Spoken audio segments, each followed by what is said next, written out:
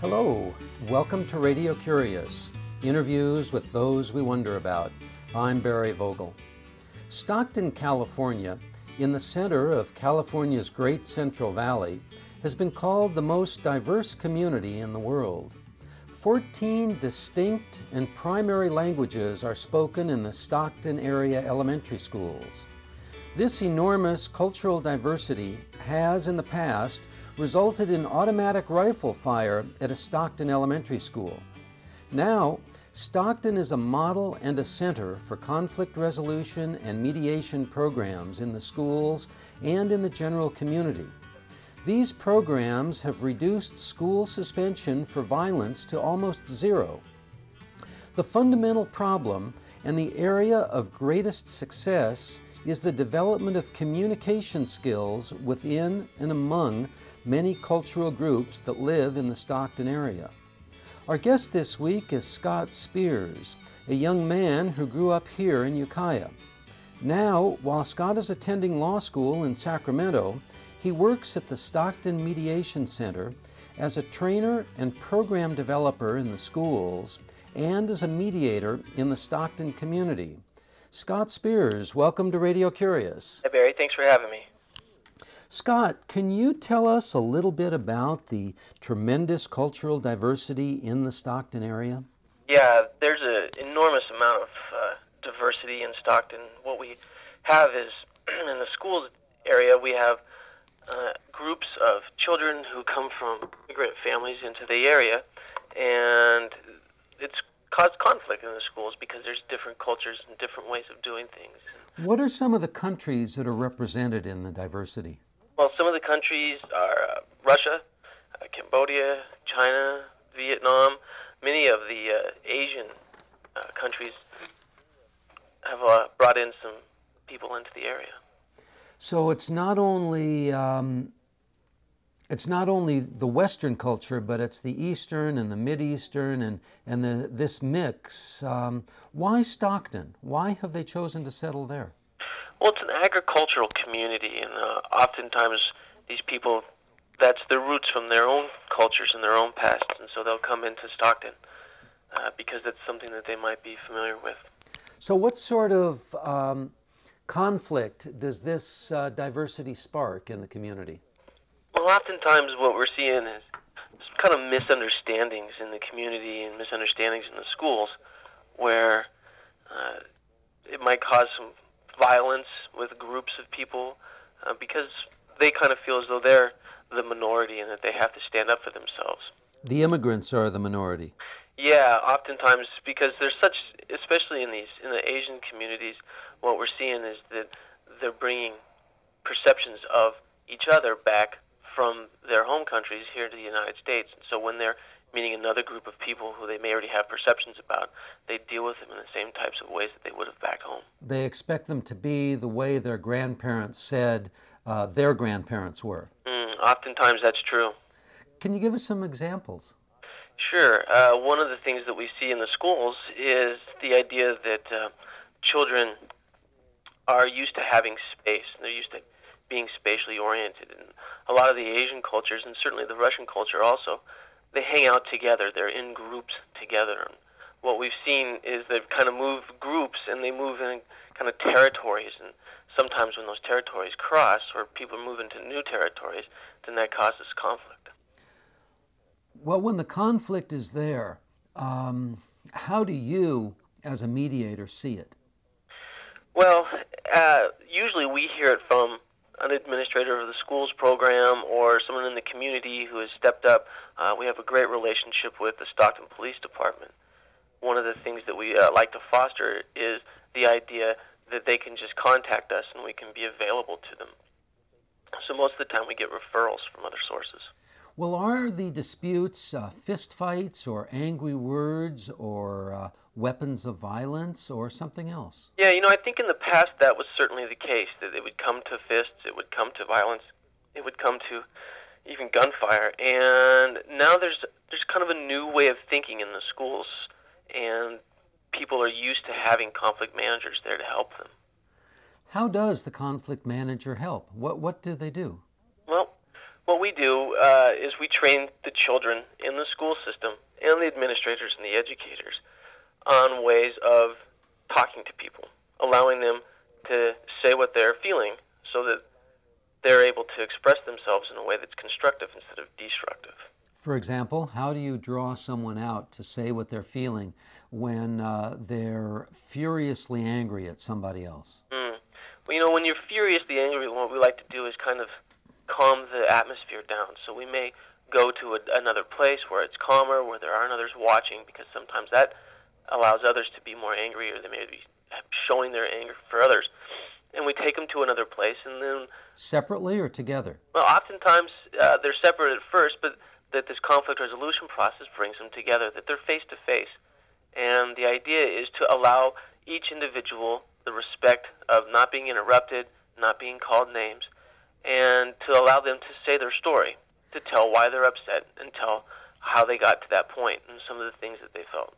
Do you establish ground rules at the beginning? Absolutely, absolutely. The ground rules that we establish are the idea of respect, and that means no name calling, no finger pointing, the physical types of respect. And then there's also, this idea that we're going to talk to each other respectfully, and we're going to deal with a process where the first thing you do is you talk to the mediators, and then the mediators kind of mediate the conversation between the two parties. In the presence of the antagonistic parties. Yeah. Let's go back to the ground rules. I find that interesting. Do you recite the ground rules and evoke a commitment, or merely recite them? How do you handle that? Well, what we do is we just come out and tell the people that there are some ground rules to this mediation process. The important things here are that we're being respectful to each other and that we're not interrupting each other. And then what we do is we ask them to buy into those things, to buy into those ground rules by acknowledging it in an affirmative manner. So we'll ask, can you agree to abide by those ground rules?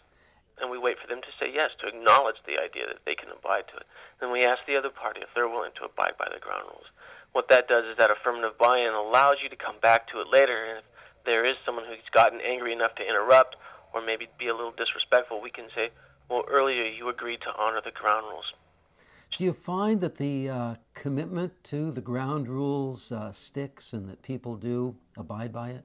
Really, we do, Barry. It's an amazing process because when people are sitting there face-to-face and they've got someone there who they feel is being helpful, they're really bought in, they're really into the process.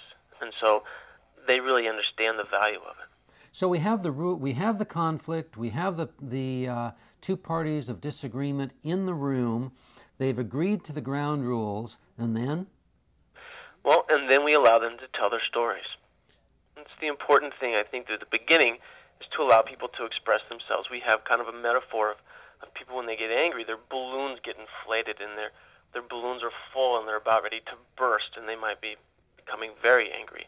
So what we want to do is kind of let some of the air out of the balloon and kind of let them relax and let them feel like they can trust the process. That's the most important thing, is the idea that they can trust this process. Trust in the process. How do you do that? How do you deflate the balloon before it pops on its own? Well, we teach in the mediation training that there's a number of skills that you can use. And one of the skills that the mediators use is what we call AVEX, which is they're the first letters of all the words that are acknowledging, validating, empathizing, clarifying, and summarizing. So here we are again in our hypothetical conflict. Okay. And one person tells a story about how wretched and despicable the other person is, who's deceiving to say, no, you're more wretched and you're more despicable. How do you deal with that? How do you acknowledge and validate that kind of circumstance?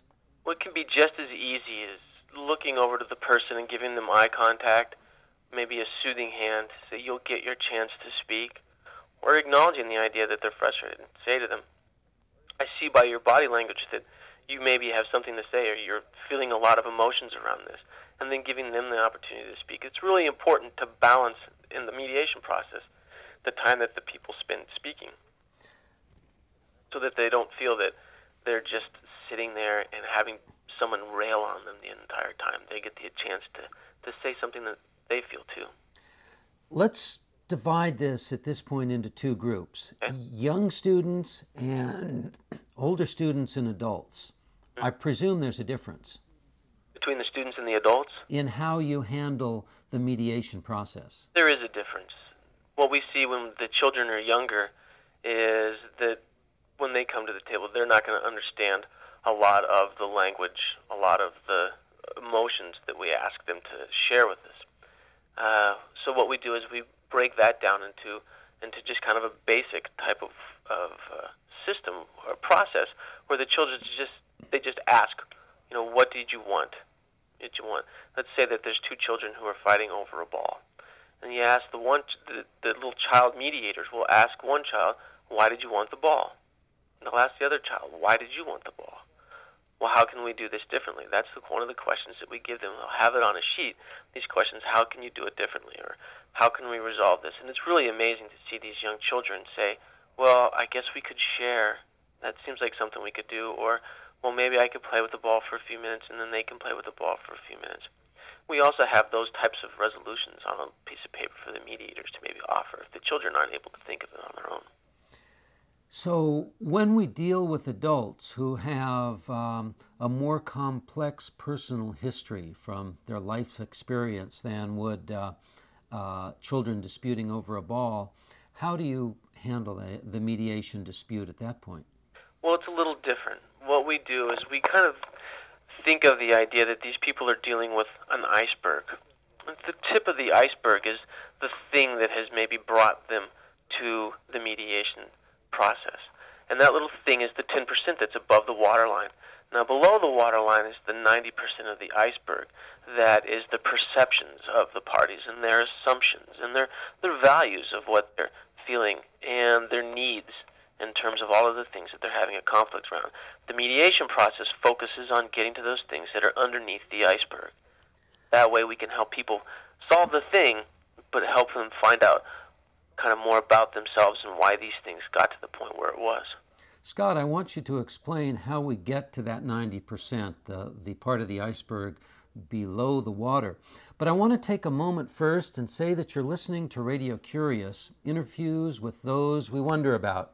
My guest this week is Scott Spears, who is a trainer in the schools and a mediator in the community at the Stockton Mediation Center. I'm Barry Vogel. Scott, how do we get to that large part, the part that creates the discordant connection or the disputes among the people? That's a great question. What we do is we ask people open-ended questions. And those open-ended questions are intended to allow people to express their feelings. Give us an example of an open-ended question. Tell me more about that. What does that feel for you? Those types of things, as opposed to a closed-ended question, which would be, how many people were there? That's a closed-ended question. The answer is 14. There were 14 people there.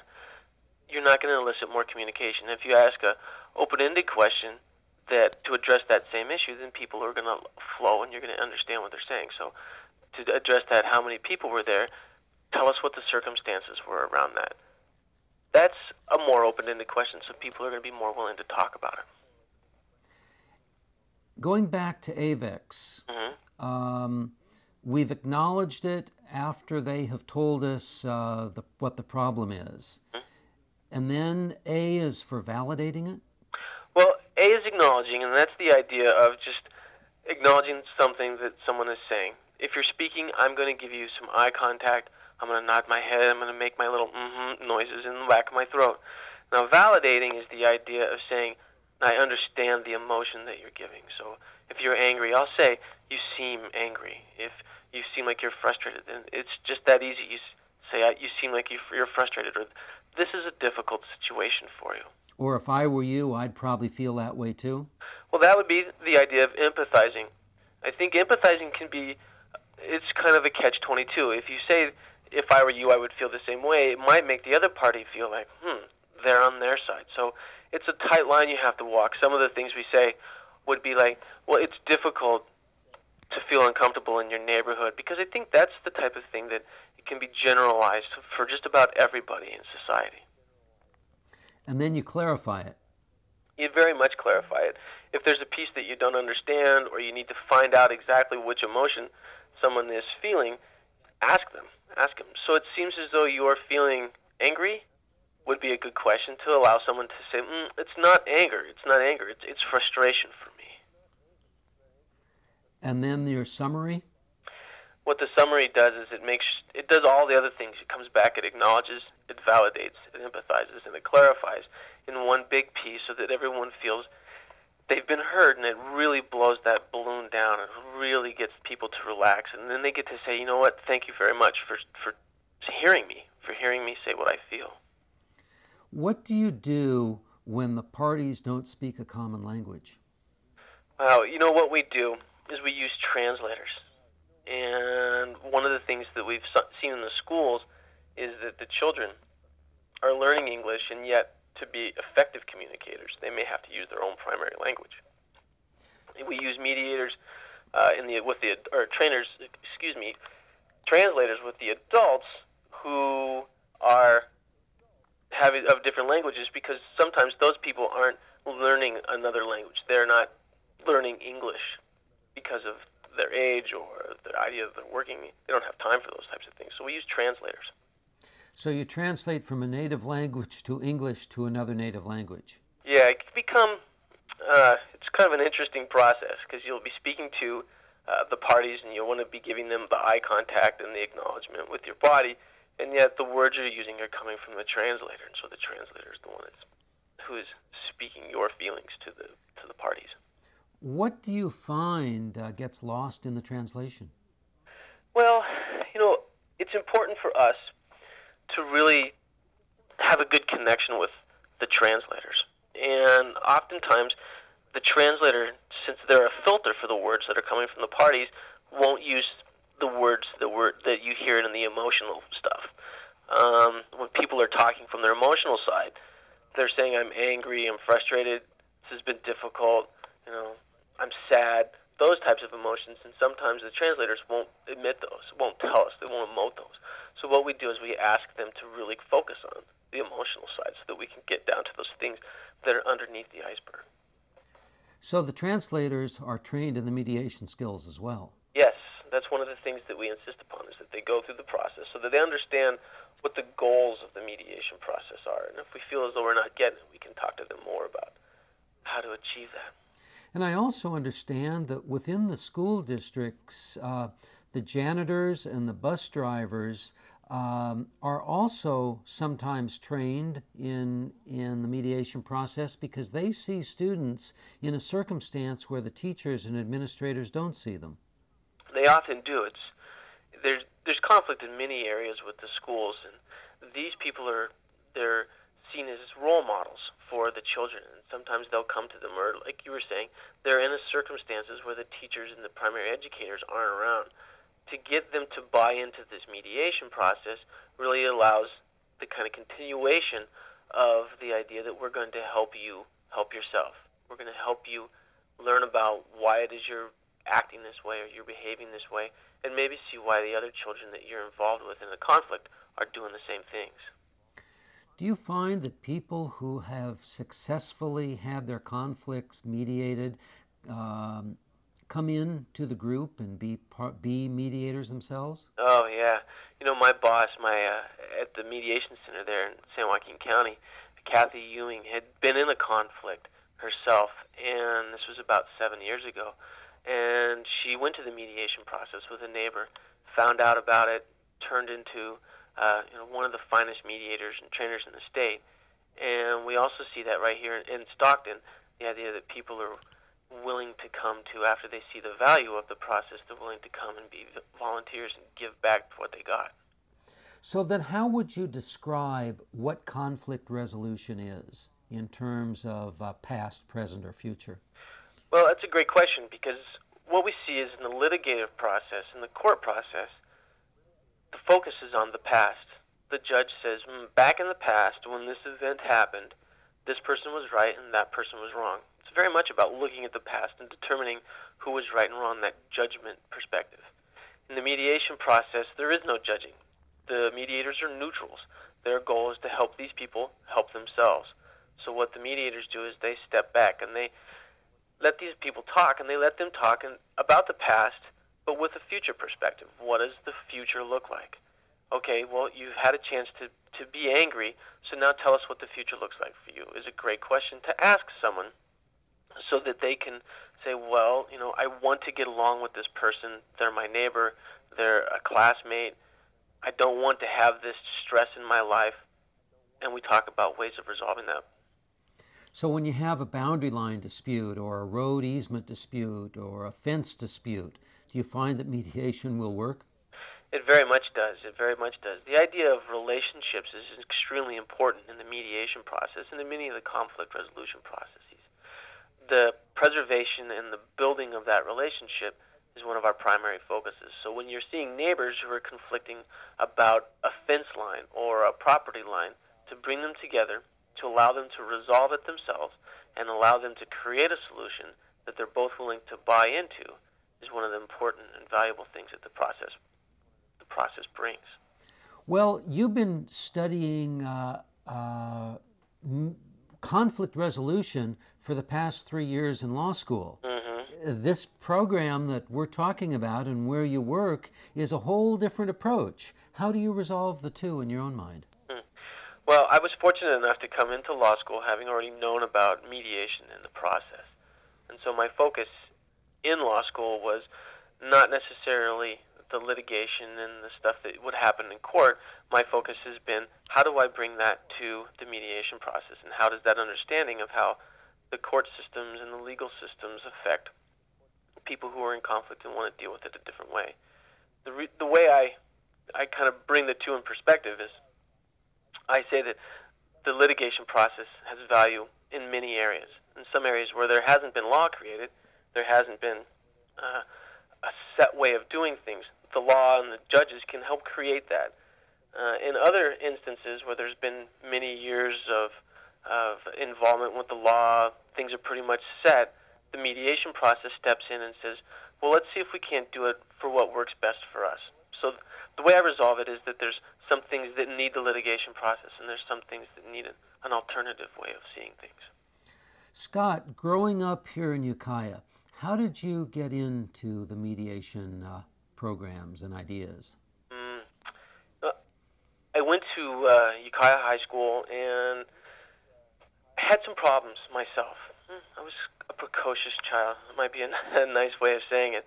And I was thrown out of high school halfway through my junior year, so I really faced conflict, not just from a home perspective and my family perspective, but from school and after I started at South Valley from my work environment. South Valley is a continuation high school for high school dropouts or kick-outees. Mm-hmm.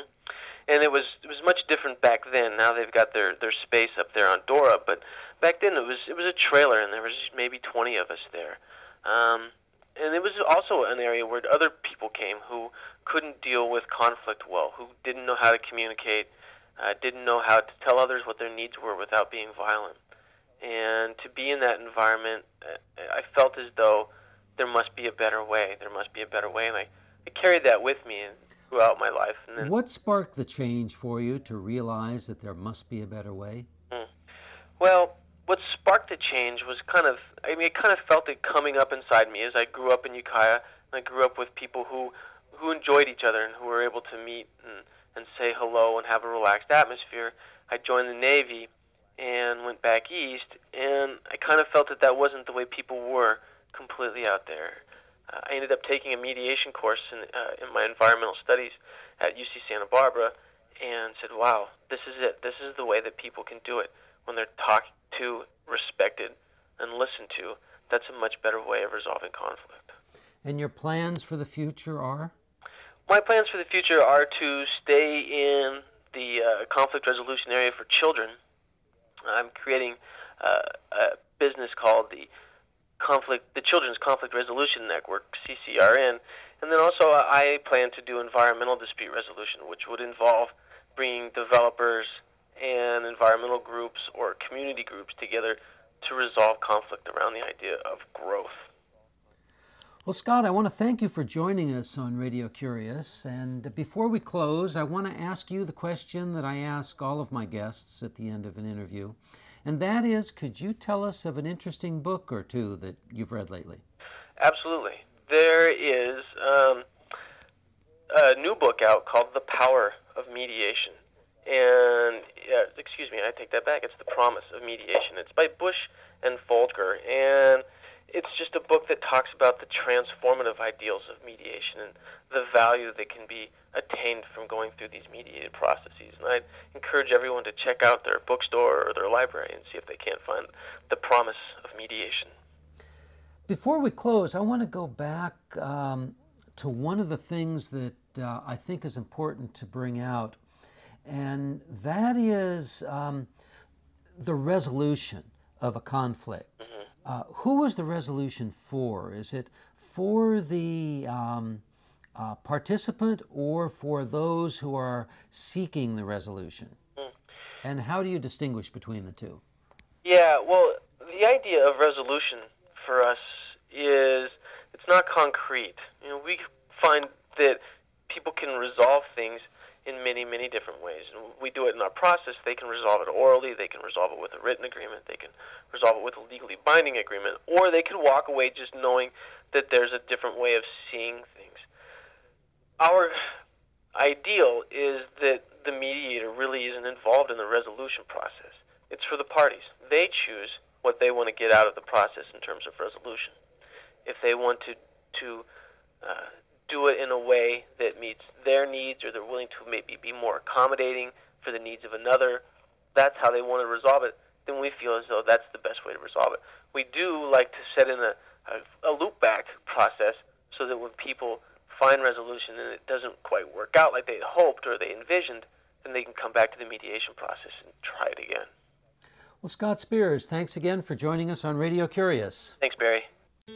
There are over 750 archives on our website, radiocurious.org, and I'm honored to tell you that Radio Curious is now part of the collection at the Library of Congress. We appreciate your cards, ideas, and letters, and do enjoy hearing from you. The email is curious@radiocurious.org.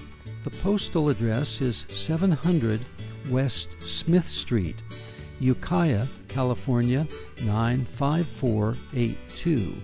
The phone is 707-621-5075. Ignacio Ayala is the assistant producer. I'm host and producer Barry Vogel. Thank you for listening.